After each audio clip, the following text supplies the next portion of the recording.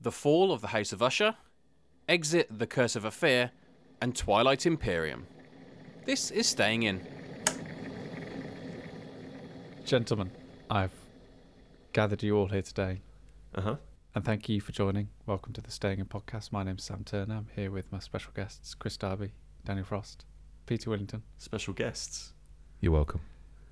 And today we are gathered together to finally lift the curse of Peter Willington. Oh, finally. I've done some searching. Same. I've done some searching on Google. Most interestingly, I put how to lift into Google. I'll do it again. Here we go. How to lift. And Google comes back with how to lift floorboards, heavy objects, weights, carpet, and washing machine. And then the last option is how to reverse a curse. So I've gone on to WikiHow for mine, Chris. Where have you got your curse reversal? My reputable sources include fortcatalog.com and thetravellingwitch.com. Oh, right, okay. Well, I've gone straight to WikiHow for mine. Do we need to... We probably do need to explain the Willington Yes, curse, don't we? Because if we need to expunge it completely, we need to be very clear about every single aspect of that curse that has plagued Peter Willington, so we can really get to the root of the problem and its source. So basically, what happens is I have a nice thought, which is, wouldn't it be lovely to see my friends? Wouldn't it be absolutely darling if I were to be able to go and be amongst people I love and care for? And you all have the same idea as well. You go, let's organise something with that cracking lad Peter Willington, and then we organise it, and then everything's fine.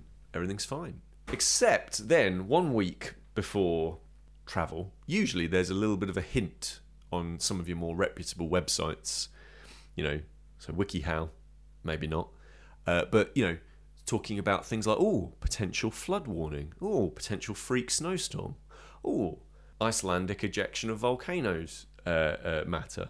Those sorts of things. And we think, no, it won't happen again. There's no chance. There's no chance that some sort of freak weather event will interrupt Mr. PW going to hang out with his pals. No. And then we get closer and closer to the event, and it looks more and more likely. And then, lo and behold, on the day of the event, I end up travelling and basically usually getting stuck somewhere. That's often. So for example, most recently, Munich, my luggage ended up in Germany and I ended up in the Netherlands. For example, and that was due to bad weather. The time before that, there was a massive storm that had red weather warnings absolutely everywhere. The time before that, similar sort of thing, but the water was frozen. Instead, came down as 2.5 feet of snow in like 1 day. And so obviously, I decided to come and hang out with you lot up, up in your neck of the woods, and Up north. Up in the Midlands. Oh, hang on, the Midlands. Manchester is the Midlands. Wow. Whoa. Manchester is very much the Midlands. Manchester folks are Northern Midlands. I'm going to go ahead and say Middle North. The Middle North.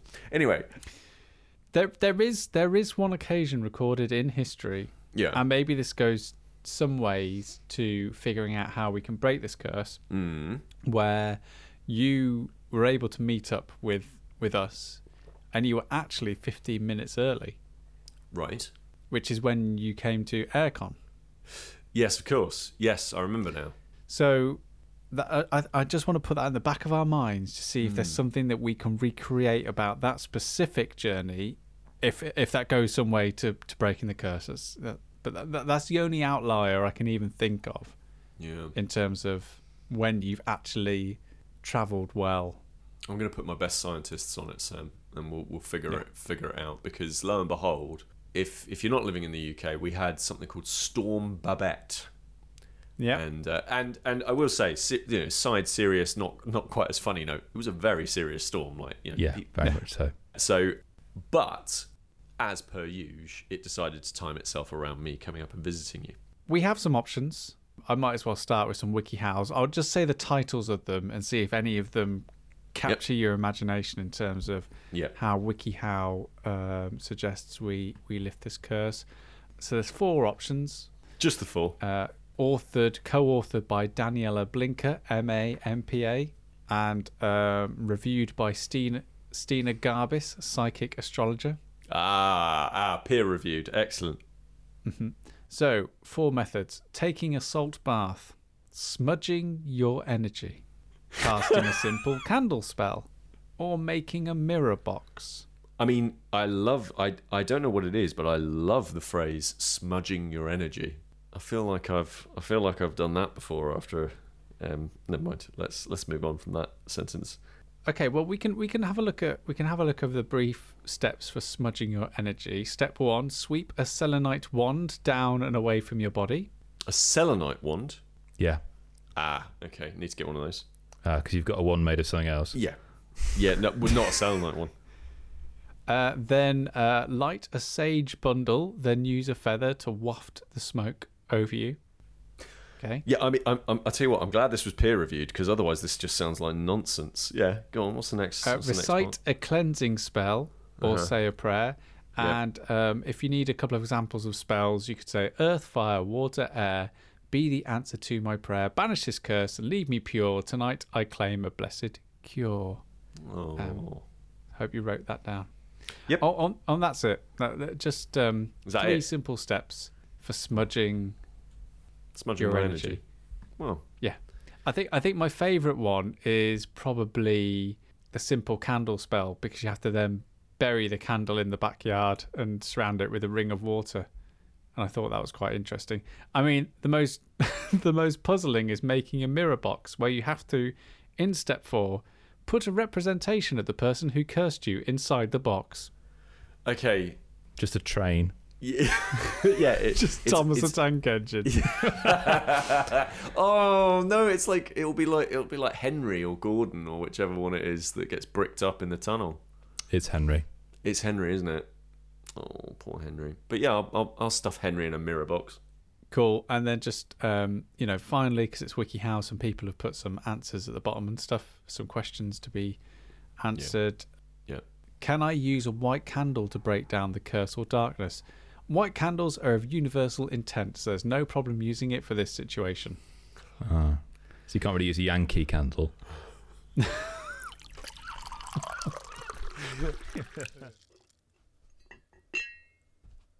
Well, there was a reason why you all were coming to visit, and yes. I'm actually glad that we got this chance to record so soon after visiting. Because I was saying to Pete, like, when you all left, it felt really odd because it almost felt like you hadn't come to visit at all. Yeah. Because we all got together on my behalf, really, to finally play Twilight Imperium.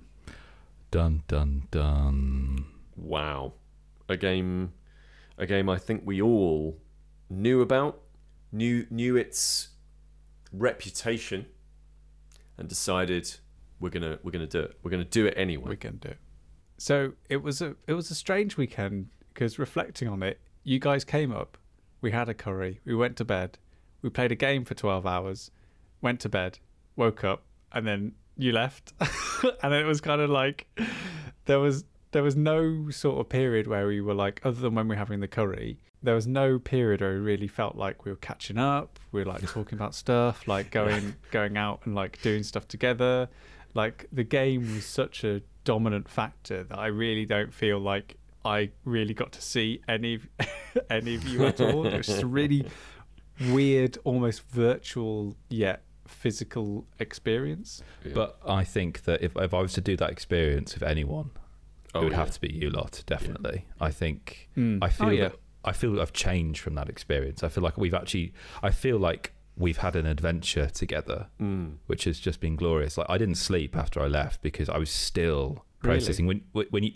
Genuinely, when you're staring at, to be materialistic, it is cardboard and plastic, but for 12 hours it isn't that. It means something else. And it's just an extraordinary experience. I don't think I've ever experienced anything like that. No, I think I'm yet to really, really try and sort of compartmentalize exactly what happened during the day, because for me, like, and I said this all to you as well, you know, I was really, really thankful that you all came to play the game, because for me it's been part of, like, it's been, you know, one of my bucket list things to do since I started getting into the hobby, you know, about 5 years ago or so. Playing that game has been a massive ambition. And you know, a combination of things finally made it happen. You know, we went to AirCon, and me and Pete entered into a 50-50 Blood pact? stakeholder agreement. Yeah. Timeshare? Yeah, timeshare for, well, it's not really timeshare. Pete just gave me 15 quid so I can keep it in my house. What can I say? I'm an enabler. And then since then, we've had a date in a diary for about 4 or 5 months. Mm-hmm. Yep. To actually play it. It's got its own WhatsApp group. We had its own WhatsApp group. But Sam, the question I want to ask, obviously, like I can't imagine what it must be like to a degree. I suppose the only thing I can think of is when, like, Pete is planning meticulously or has written one of his RPGs and has arranged for us to kind of test it with him and play it with him as GM. Like, obviously, as you say, this has been in the diary for several months. I can imagine it must be quite worrying to think, oh gosh, I've bought this, I've invested in this game, I've corralled people to come and join me on this. What if it's not any good? Like, do you think? Oh yeah, absolutely. Yeah, do you think that, like, it lived up to what you hoped it would be? See, this is the thing. Like, I don't know. Like, I just don't.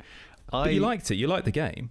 Oh, I absolutely loved it. Because I loved it. I loved that experience. But yeah, I can't really put my finger on what the game does that's really different from a ton of other, like, really long Euro style, like, experiences like that. Like, I just think it probably is, like, one of the best blends of mechanics in a board game that I've ever experienced. Yep. And I think one of the reasons why I'm kind of struggling to sort of really break down the experience is that I think that, like, we were all so invested in it from the off. Like, for my own opinion, like, I was, like, reading the rules, watching rules videos, like, for the week before, every single night, going to sleep, reading the rule book. And then when we were playing, it was a brilliant experience. But one of the reasons why it took us as long as it did was that, you know, we were always having to check the rule book and making sure that we were doing the right things.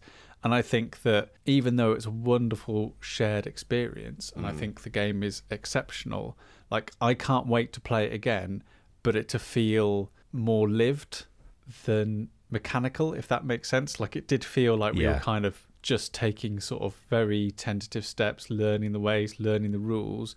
I can't wait to play it again when it just feels a bit more natural to play. Like, we all know how we're playing. We can relax a little bit. Like, I was thinking the other day when I was driving to work, like, early on, I was made the Minister of Commerce. And I was like, why didn't I use that? Why didn't I give that away to someone and use it to bribe them? Like, why wasn't I, like, doing all these little things? Why wasn't I just, like, actually playing the game in a different way? Like, it was just incredible. I think that every game has a rhythm to it, like a particular rhythm, and often that's predicated on the game you're playing, but also the people you're playing with. We went full in on this. So we had a player count of 6. I thought I'd make an effort, you know, join the Galactic Council. So I did the whole session in a suit, which is probably the longest I've ever been in a suit before, I would say. And there is a rhythm to this game that, now I know it, a little bit what you were saying, Sam, I think I'd get it a little bit more, because this is a game where, to put it into context, a round lasted about an hour. And admittedly, that's because we were playing 6 players and we were newbies to it. And I found myself getting into quite this interesting dreamlike state, because it didn't feel like 12 hours. When I got up at the end of the session, oh yeah, I felt it in my body. But when you're playing, as you're saying, Dan, you're so fixated and focused on what it is you're doing that I found the biggest challenge was resisting the temptation to be impulsive, because this game really benefits you taking your time, building up your reserves, starting from a kind of a place of kind of strength and kind of moving outwards from that. Next time round, it'll be about getting that balance between responding to the race I was playing at, which mine were kind of very fighty, let's be honest, +1 on all combat roles, but that tempering that by the idea that I'm not a player who's just in a skirmish match going off picking fights. I'm an actual entire empire that I'm building here. So I'm not just losing one ship on the board, I'm losing a whole fleet. This is a good point for us to kind of talk a little bit about Twilight Imperium in terms of its kind of standing in the community, but also like what the game kind of is about, right? So the actual core of the game is a semi-traditional war game. Like we talk about with War Boys and sometimes I talk about with miniatures games, it is a combat game, right? And as you say, Chris, the scale of it is like galaxy. So you are a civilization that is figuring out how to dominate this galaxy. And so you're right, like you are talking about, it's really like fleet wide, right? Like it's you're putting together these dreadnoughts, for example, and the ships that go with them and the ground forces and all that sort of stuff. And it is a little bit, it's definitely abstracted out, but everything is slow moving in the same way that Stellaris is slow moving. These are giant civilizations, and you can feel them mustering their strength, and then sometimes almost the momentum keeps itself going, right? Like you have to enter into combat once you actually enter a disputed area. But the actual mechanics of it, and this is one of the things that I think is worth kind of flagging up. Mechanics are actually pretty easy, right? And I want to pair this up with the kind of legacy of Twilight Imperium, and that is that Twilight Imperium is definitely seen as a game that is super complicated, super long, super taxing, and has a massive barrier to entry. And I think some of that stuff is partly correct, but I think a lot of that is overblown. So for example, I've got the BGG page up for this, and at the time of us discussing it, the weight, i.e. the complexity of Twilight Imperium 3rd edition, which is the specific version that we played, and there are differences between the editions, we won't go into that because we're not smart enough to understand what those differences are really. The weight is measured out of 5, and this is a 4.26. To put that into comparison, supposedly stuff like Oath is slightly more slightly less complicated, and so is something like Root.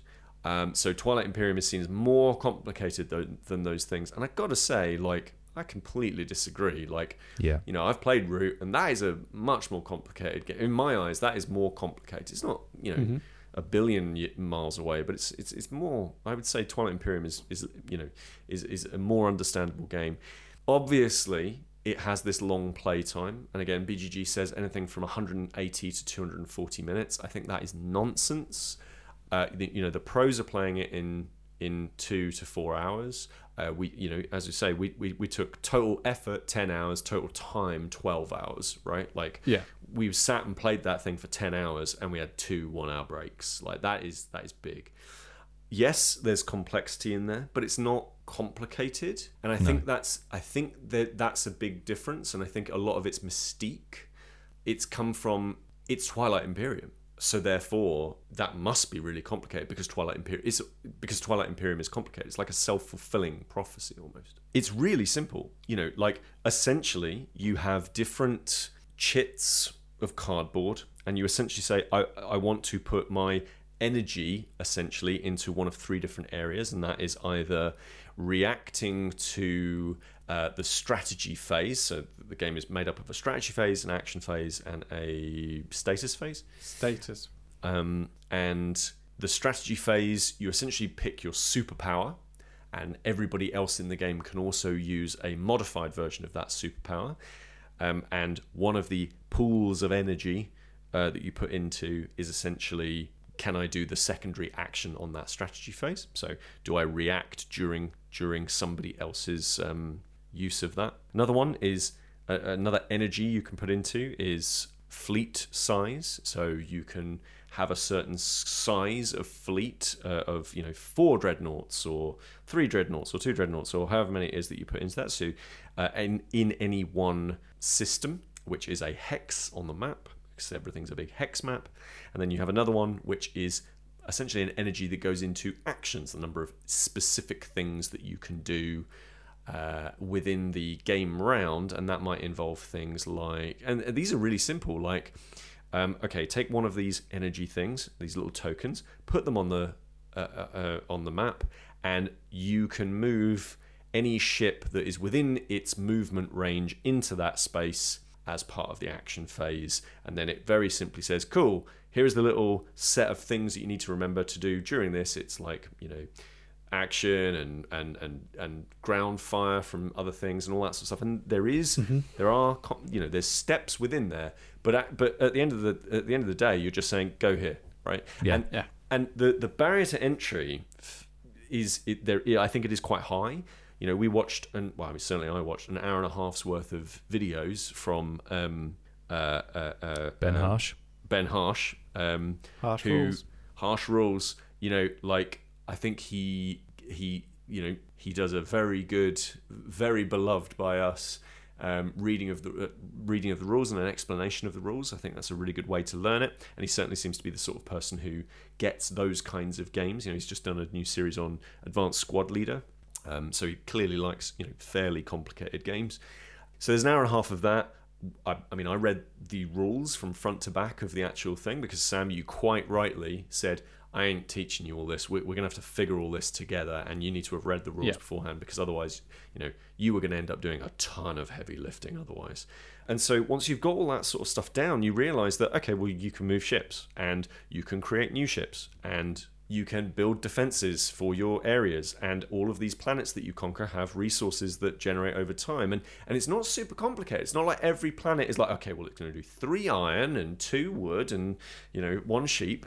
It's not going to do all of that sort of stuff. It's just like, no, you get 2 resources, and the cost of making a fighter unit is 1 resource. So you go, okay, well, I've got this planet that generates 2. Cool, I can create 2 fighters, right? And 2 sets of fighters. And there's more to it than that, but it's not a million miles away from all those sorts of things. But I think this is, for me, the cool thing about this is, so the designer of it was Christian T. Peterson, and Fantasy Flight Games published this back in the day, and still publishes the 4th edition. How long that will last, who knows?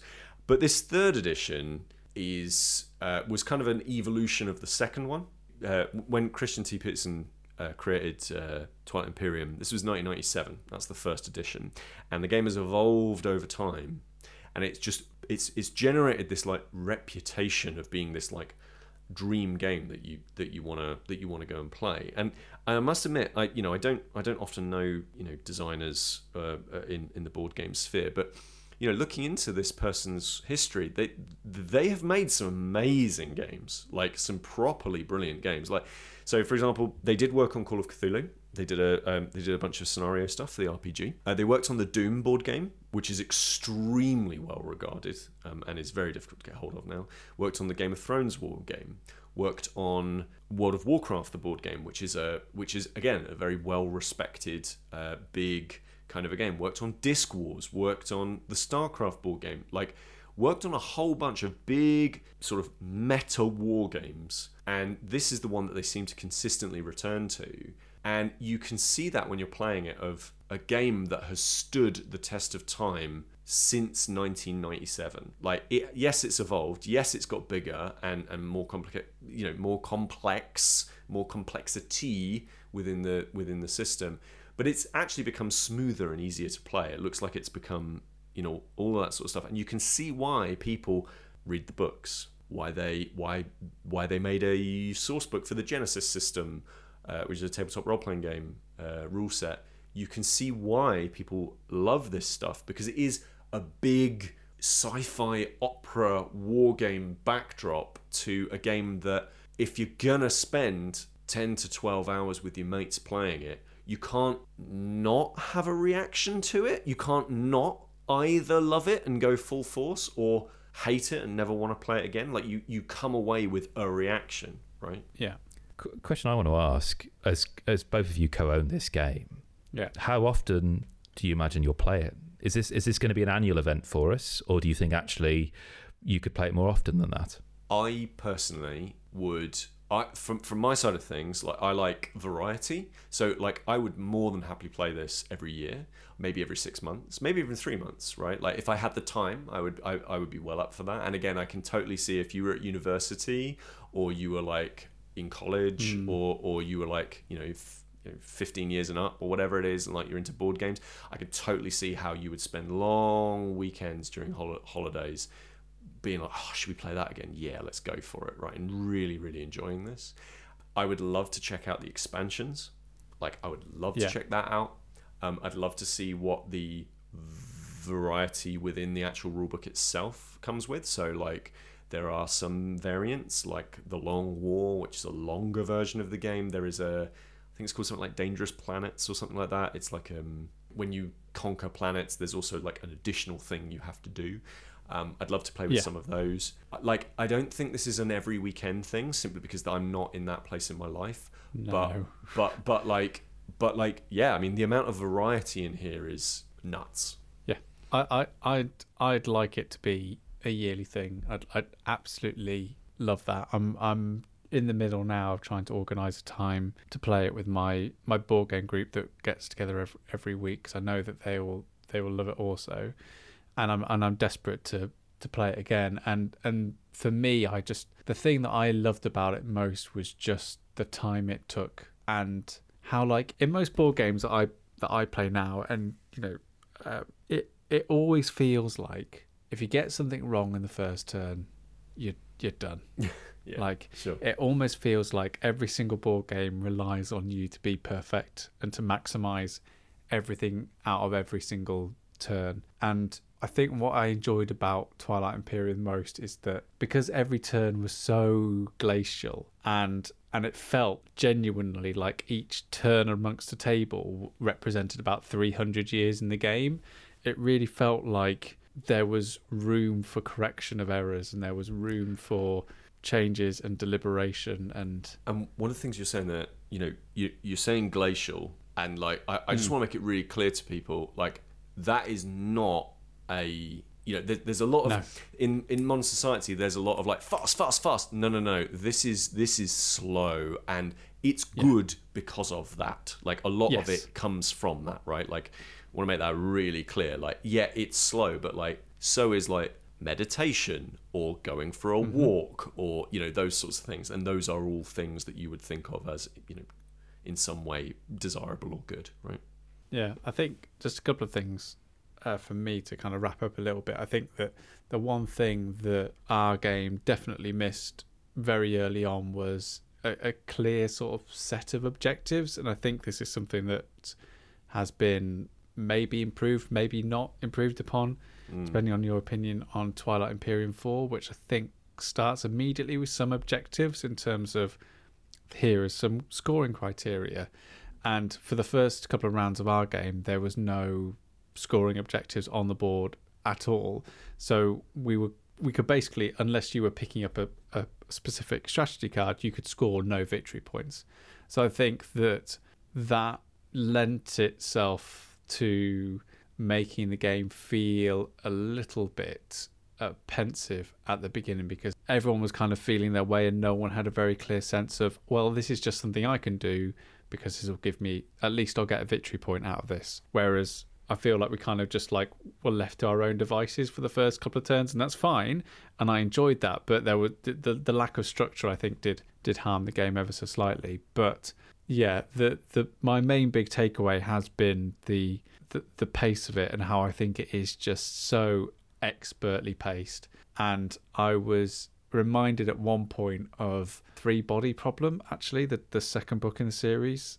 So not to a minor spoiler here for the Dark Forest, but there is a section on it where Earth are expecting an invasion, and they're expecting an armada, an invasion, and it probably takes, my memory of the novel is a bit fuzzy, but it probably takes like about 1,000 years for this armada to arrive, and it is absolutely thrilling. And Xixing Liu manages to make it, an exceptionally tense chase, albeit one of the slowest chases in sci-fi history. But there was a moment when we were playing TI that reminded me of that very much, where basically I played an action card which said pick a system. In that system, your fleet supply is +2, and I picked a system which currently had nothing in it except lots of fleets, but lots of ships belonging to Peter Willington. Hi. And that action card I had to use a whole turn to play. So what that meant was it was going to be another whole turn before it then came round to me being able to do anything in that system. And it was just wonderful to see that same thing that I'd read in one of my favourite sci-fi series of all time play out on the board in Twilight Imperium, where Pete knew, unless it was a big feint, spoilers, it wasn't. Pete knew that I was going to be invading his system at that time, and all he could do was wait and just watch from the distance, like this fleet just slowly arriving and gathering on his borders, and it was just absolutely like infuriating, magnificent. But can I just say a little bit of my defence? Yes, I know. I often say about myself, I'm a bad loser. I think that it wasn't for this game for me. For me, I was so frustrated with myself that I wasn't living the free body problem. I was living, I don't know, Buck Rogers or something like that. And I felt, because I know we're only going to play, ironically, because I know we're not going to play this for another year's time, I feel like I'm haunted by the fact that I didn't make the most of that opportunity to really relish and live that experience. Because, and I think for me, the biggest sell for this game is the fact that I had, on paper, what looked to be a miserable time of scoring 1 victory point every 3.5 hours. But actually, it was a really exhilarating process. It genuinely was such an enjoyable experience, and it felt like a genuine treat as well. And I also think our hero of the hour, Daniel Frost, who brought Peter Willington here and got him back home safely. Yes. I think we've awoken in Dan a secret Euro gamer. Yeah, absolutely. Genuinely. Well, statistically, and we analysed this before we played the game, statistically, Dan is the best player out of all of us. Yeah. Which comes first or second majority of the time. Which is amazing. When you only expose yourself on very limited occasions to games, then that the beginner's luck remains forever. Hey, if you're the world champion, you don't take on all comers all the time, do you? You pick and choose your battles. Yeah, absolutely. I think the only thing I'd say would be, and I'm aware that I've, for technical reasons, not talked a lot during this conversation, but what I would say is that, like, if anyone who is listening and is still kind of unsure, is still a bit kind of put off or intimidated by the length or the size or all that stuff, like, literally, like, I don't play games, really. The last time I genuinely, the times that I play games, except for perhaps the exit games, other than those, the only times I play board games is when I come up to you guys, and that's usually like once a year. So I don't play games, and yet, I had to do some research, as we all did. People like Sam, you play them on like a daily basis, and you still had to do a load of research. I had to do the research to kind of understand it ahead of time, just so I could make as much of the experience as I could.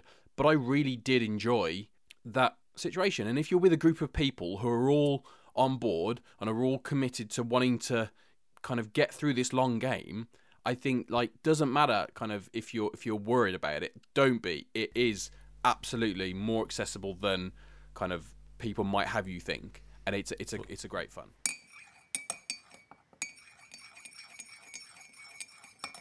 Pete, here's another set of instructions. So once you've done this, you've built your mirror box, all that sort of thing. Yeah. Take yourself to a natural source of water, like a river, lake, or ocean, and get in. So it's Bristol. Bristol, just lots of water. Dip in beneath get in the suspension river. bridge. Yeah. So this comes from thetravellingwitch.com. Burn a bay leaf at dawn and again at sunset. So it's two instances. So what? Hold on. So is he in the water from dawn till sunset burning bay leaves? I think it basically means you just stay in the water for the whole day. I've got stuff to do. He's got a wetsuit. Hunker down. Allow the smoke to waft over you, and when the leaves have finished smouldering, scatter them in the wind. Use selenite to cleanse your energy field and break the hold that the curse has on you. Yeah. Then, once you've got out of the river, and I know your fingers have all pruned up, go home and take a bath with Epsom salt and hex-breaking herbs. So that is bay leaves, fennel, jasmine, and nettles are all the common choices. I love that he's essentially stewing himself. Yeah, like a rabbit. Yeah. I mean, maybe less nettles. I've got to be honest. I've got to be honest. All these cures for curses all sounds like they've been created by Big Selenite. Big Selenite with Michelle Roux Jr. Yeah. And lastly, Pete, clean your house with water infused with hex-breaking herbs. So mop the floors, clean the walls, wash the doors and windows, and when you're finished, throw the mop water out of the back door. That's what you've been doing wrong. God. There you go. Well, you know what? I will definitely consider doing those things next time I decide to come up and visit. I mean, seriously, Pete, I'm getting married next year, and I'm wondering if it's going to be easy for me to move the whole wedding to Bristol. Yeah, I mean, if you could, that would do. There's a stag and a wedding he's got to travel for, so. Unless I do everything at Aircon. Yeah. Very recently, I've been playing a game that I think we'd all enjoy. Well, I certainly enjoyed. I think you folks will enjoy as well. So I've been playing a new exit game. Well, relatively new to me anyway, exit game. And that is called Exit: The Curse of Ophir. Another curse? Okay. Another curse. So quite on the money here, I would say. These are obviously from your friends of mine over at Cosmos. They usually put the exit games out.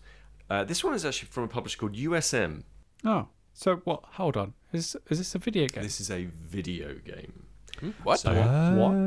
There is a video. There are 2 exit video games, and the one that I've been playing is The Curse of Ophir. There is another one as well. Not played that yet. I'd like to. I'll probably get that on the old Steam Deck. I've got a Steam Deck. Did I tell you that? Yeah. And so I was playing this one. This is available on a bunch of different devices. You can get it on Steam. You can get it on iOS. I played this on Android. And, we've talked a lot about the exit games in the past. I think we're big fans of that series. Yeah. And basically that series of tabletop games is a small box, very small box, that you open it up and it is a one-shot, puzzle mystery, sometimes around a murder mystery, usually around something slightly strange is going on. And you use the box and the contents of the box to figure out your way through a collection of brain teasers that are... it's kind of like an escape room in the box. Is kind of the way that they're, the way that they're marketed.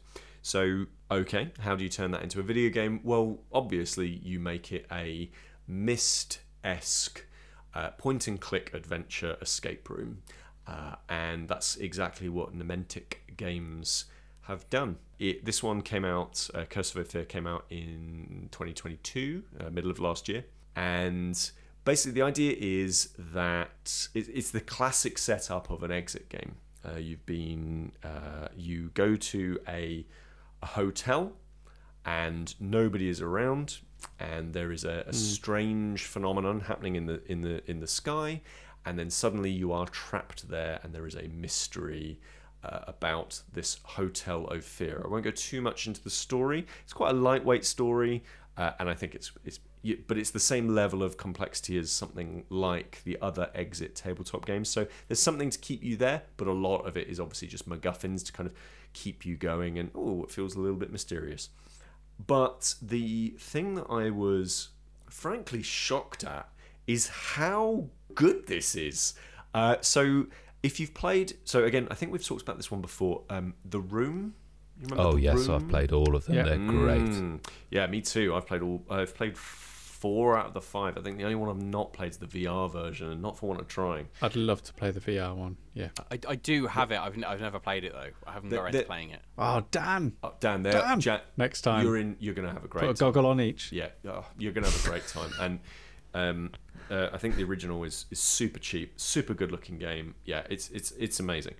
So they kind of play a little bit like that. You know, you're playing this thing in first person. You find that you are in a room, and then you have to put items together in the way that you remember you had to do that in things like Myst and Secret of Monkey Island and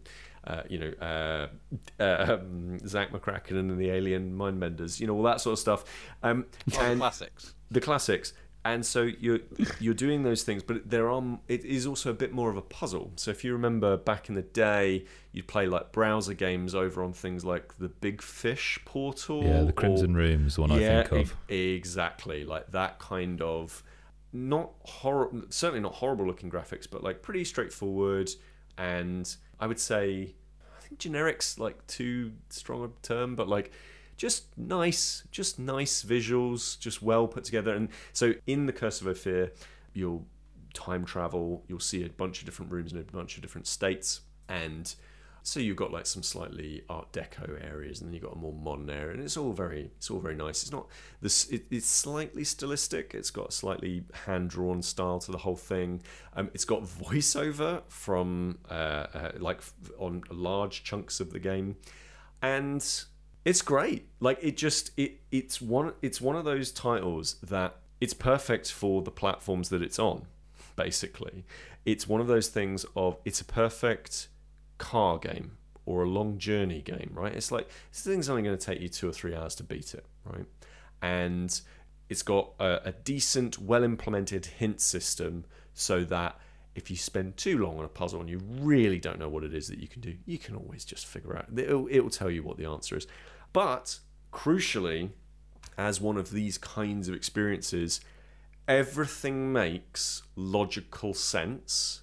And if you do have to skip some of the puzzles, I will admit I skipped 2 of them because I just was like, I have no idea what's required here. I don't know how to get through this. I kicked myself when I hit that skip button. I was like, oh, of course it is. And that was the moment when I hit that first skip of, oh, of course it is. That moment is the same moments I have with the tabletop versions of Exit when you have to do something that is really thinking laterally. And one of the other cool things about this game is it does something that I really like in games, that a game like, if you remember it, a game called Another Code, I think it was called, on DS and Wii, where you take the hardware and use the hardware to be a part of some of the puzzles. Again, like the Exit games do. So that's one of the things, really good. Yeah. So like with the Exit tabletop games, everything within the box and the box itself are often part of the puzzles that you need to solve. And that is the same with this video game as well. So won't give any of that sort of stuff away, but you can start to see how, if you're playing on a mobile device, you might have to do certain things with the mobile device to answer some of the puzzles. And some of them are very clever. Some of them are very clever things. It only happens 2 or 3 times in the entirety of the game, but it's nice, and it's a nice callback to that. And like I say, I'm just genuinely surprised at how much effort was put into this thing. It is legit good. Pete, I want to know, I'm quite curious, are you playing this by yourself? Because what I find is I tend to play those sorts of games, the video versions of these sorts of escape room games, as a solitary kind of experience. Yep. And I think in part that's predicated on the fact that it's a lot easier just to have one person round, like my mobile phone, if I'm playing one on my mobile phone. Whereas the Cosmos Exit game, say, for example, I could never really play one of those by myself, I don't think. Right. There's something about that element of social interaction, of problem solving as a group, and they're designed for people to kind of go off into small groups and focus on a part of a problem. And I was just curious, really, because is there a world in which you could envisage this being a shared experience, given the fact that you'll only play it once? Yeah, totally. Like, apart from the fact that I'll only ever play this once. Yes, I could totally see, what's it called, Cosy Lives, all that sort of stuff. Hunkering down with a tablet that you've got already, because this thing runs like a dream. I've got a fairly old Android phone at this point. Like, it runs like an absolute dream on that thing. But like hunkering down with like an old tablet that you've got, and like scooching up with a blanket on the couch together, holding the tablet between you and trying to figure it out together. Yeah, I could totally see somebody doing that. But I think for me, it scratches that itch of playing it solo, because you can play those tabletop games solo. It's just, you're right, it feels a bit soulless, right? Like it feels a bit like, oh, I'm sort of wasting this one off, right? Whereas this is no, you know what? I'm going to play this. You deserve it. I deserve this. And and it made me go and look into a bunch of other games and stuff like that. And maybe I'll go and pick up some of these later on down the line. I certainly want to try the other Exit game, because I was very, very impressed with Curse of Ophir. But I found out that game that we all know and love, Sherlock Holmes Consulting Detective, there were video game versions. And it is that game. Like, if you don't have people around, you just play the video game version with full acting and all that sort of stuff, right? Like, well, I'd heartily recommend Curse of the Golden Idol. Oh, so yes. If that's, there you go. Yeah. If this is the route that you're exploring, and especially on the Steam Deck. I don't know if you've got one of those. Have you got? Yeah. Did I not tell you? Yeah. Curse of the Golden Idol. I played that on my Steam Deck, and it's a really, really lovely experience on that. I was a guest on episode 20 of the Smashing Bricks podcast, which is a podcast about retro games. It's hosted by a lovely person called Eddie, who I've known for a very long time, and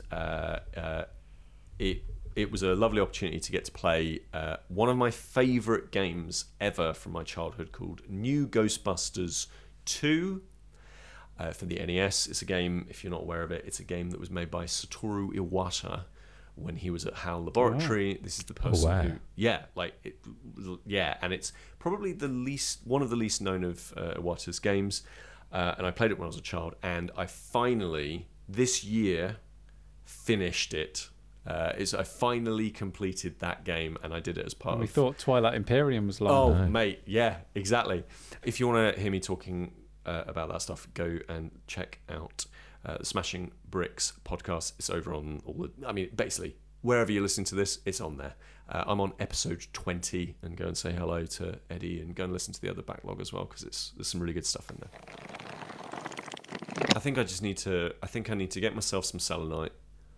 And it's a shame your birthday's just gone. I know, isn't it? I know. Well, next year, Chris. Well, Christmas is just around the corner, so that's true. A lovely Christmas. A lovely selenite and a bag of herbs. And if Big Selenite are listening, this podcast is available for advertising. We'll just make you a bath bomb of nettles, sage, jasmine. Yeah. What's that thing they called? What's that thing that's a big bag of herbs that they put in stews and things? What's that called? Bouquet garni. Yeah, that's it. Get him one of those. Yeah. That'd be a lot cheaper. Why not just chuck in some Bisto gravy granules as well?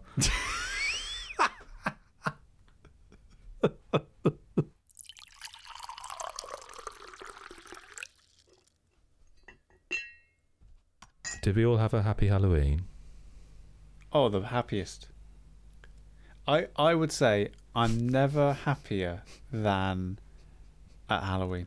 Oh, I know, Pete, you've already spoken in the past that you have a particular love for this time of year. Not necessarily Halloween specifically, but the autumnal period. I love autumn. I'm like a Go on.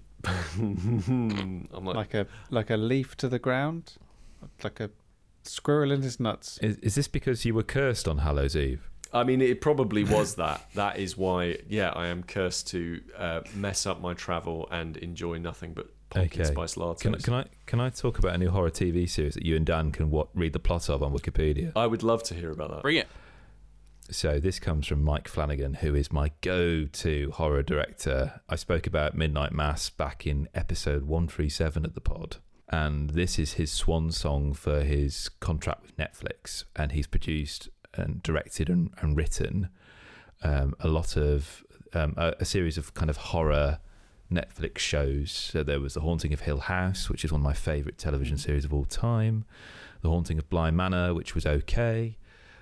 Midnight Mass, which is his own original narrative. And then there's this one, The Fall of the House of Usher, which is, as the name implies, is set within, so it's inspired by the stories of Edgar Allan Poe. So in this case, The Fall of the House of Usher. So not the hip-hop artist? No. I mean, that book, that was written in 1839, ever slightly before Usher. Genuinely, when I saw you were talking about this, I thought there was a documentary like on Netflix about like Usher's career or something. Well, Dan, you need to go and read some Poe, because like there's some incredible short stories, very, very evocative. This isn't like a retelling of that. What Flanagan has done is he's taken that title, he's spun his own modern day story, but he drops into it motifs and character names that you'll find in lots of Poe's stories. So in episode 1, there's a lingering shot of a raven, for example. And the premise is this. Oh, I love this. I'm only halfway through the series. It's 8 episodes, but me and my partner are trying to make them last as long as possible because they're just so good. In 0.5 speed. Yep, exactly. 16 episodes long it is, in fact. No, it's 8. After all 6 of his adult children die in 2 weeks, Roderick Usher, the elderly CEO of a corrupt pharmaceutical company, sits in his crumbling childhood home and confesses his crimes to an assistant state attorney. He says that it's his fault that his children are all dead, but he is clearly haunted by something. And this is already a really, really interesting, typical Flanagan kind of horror, where a lot of it is told through flashbacks. So you know that these 6 children, who I should say are adults, will die. You don't know how, and you don't know by who, but you know at some point they will. Cool. So it's kind of like a beautifully plotted and beautifully scripted story where we get interweaving Roderick's present confession, going back to his early life, breaking into the pharmaceutical industry, as well as the lives of his children. And I should say that these are not all nice people at all. He's essentially a crime lord. This is a crime family that run a pharmaceutical business. So you're in this really interesting dynamic where the family really have to cling together to survive. And they've just gone for a difficult court case, and there's rumours running wild that one of them is going to inform on them to the state attorney. So it's all about how they have got their own mystery, that they're trying to work out who is the person who is going to kind of like dob them in. That's cool. To the government. But at the same time, they're kind of being killed off in a kind of macabre way. So in terms of like the children, you've got Freddie, who's the hopeless eldest, whose wife is bored of him. The entrepreneurial Tamerlane, who pays women to impersonate her while she watches them eat dinner with her husband. You have Surgeon Vicky, pressured into faking successful drug trials on animals. Leo, played by Bolt Guns Rahul Kohli, who is owner of a gaming company. I like to think that Kohli probably had something to say about what kind of role his character would have. There's Camille, who's head of PR, who is diabolical. Like when the first of the children die, her youngest stepbrother, she does not grieve. She literally thinks, okay, how can we use this to give us positive PR as a family? And she has this incredible monologue where she just rattles off all these things they can do to get the most hits, to go to the right people, where they come out on top as a family in this court case. It is diabolical. And they are horrible people, and they're supported by Roderick's sister, who is the ruthless Madeline, and their attorney, Arthur Pym, who's played by Mark Hamill, who's incredible in this. Ooh. Absolutely incredible. So you're in this uncomfortable position because, like, you kind of want these people to get their comeuppance because they're horrible. It's kind of deliciously macabre to watch this family fall from on high, but at that same time, they die in really, really horrific ways. And like, oh God, that's quite grim. And also as well, even though it's all happening in the past primarily, you think you're safe. No, because Roderick in the present occasionally will get haunted by his children. And it's that classic Flanagan thing where Flanagan has cultivated this career of creating horror which doesn't resort to shock and jump scares. But in some respects it's worse, because like in The Haunting of Hill House, it's brilliant because in pretty much the background of every shot there is a ghost. But because they're in soft focus, it's kind of like you blink and you'll miss them. And, you know, it'll be a part of a ghost. You'll just see, oh, hang on, there's an arm there. Who's that belong to? And you get that to a degree here. Roderick will just suddenly look up, and behind the attorney is stood one of his children. But they're out of shot. They're completely blurred.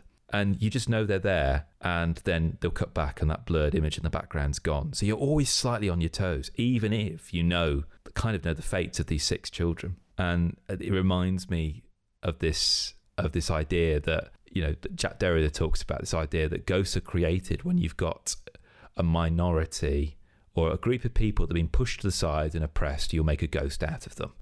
So what has happened here is this corrupt family running this corrupt pharmaceutical business who've cut corners, they've bribed, they've killed to stay on top.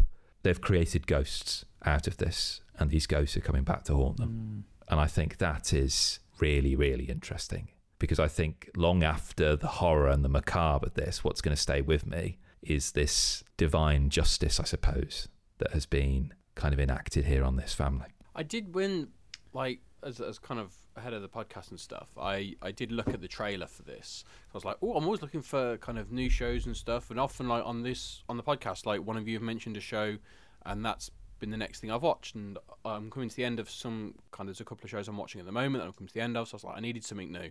So I watched the trailer for this, not really knowing much of what it was, and it's not my cup of tea.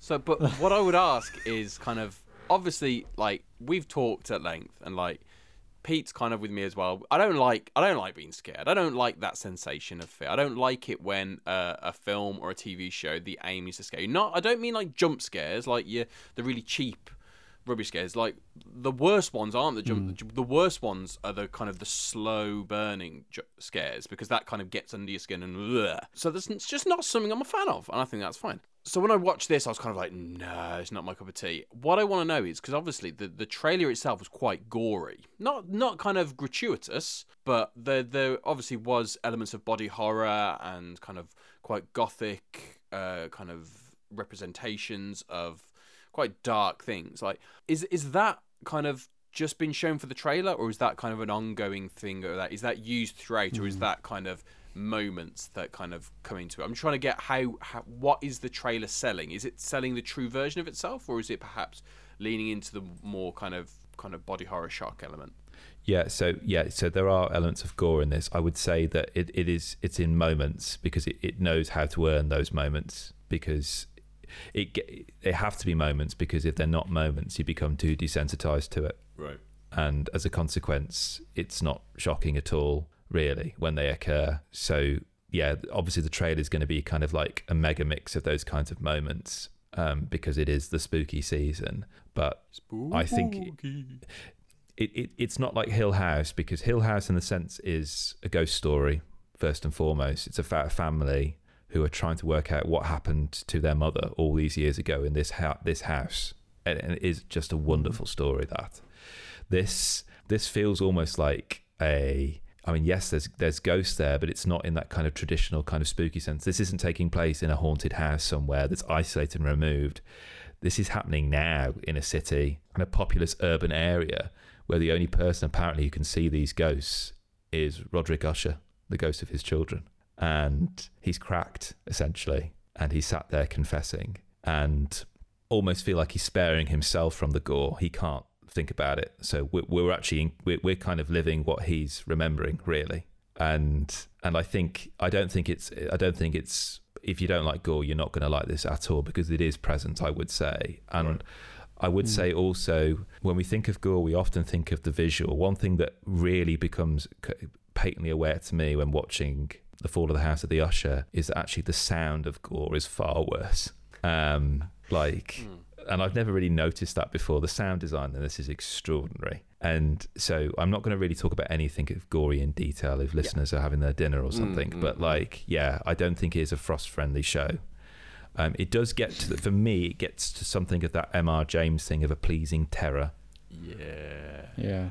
But the pleasure, I think, is watching these people get their comeuppance.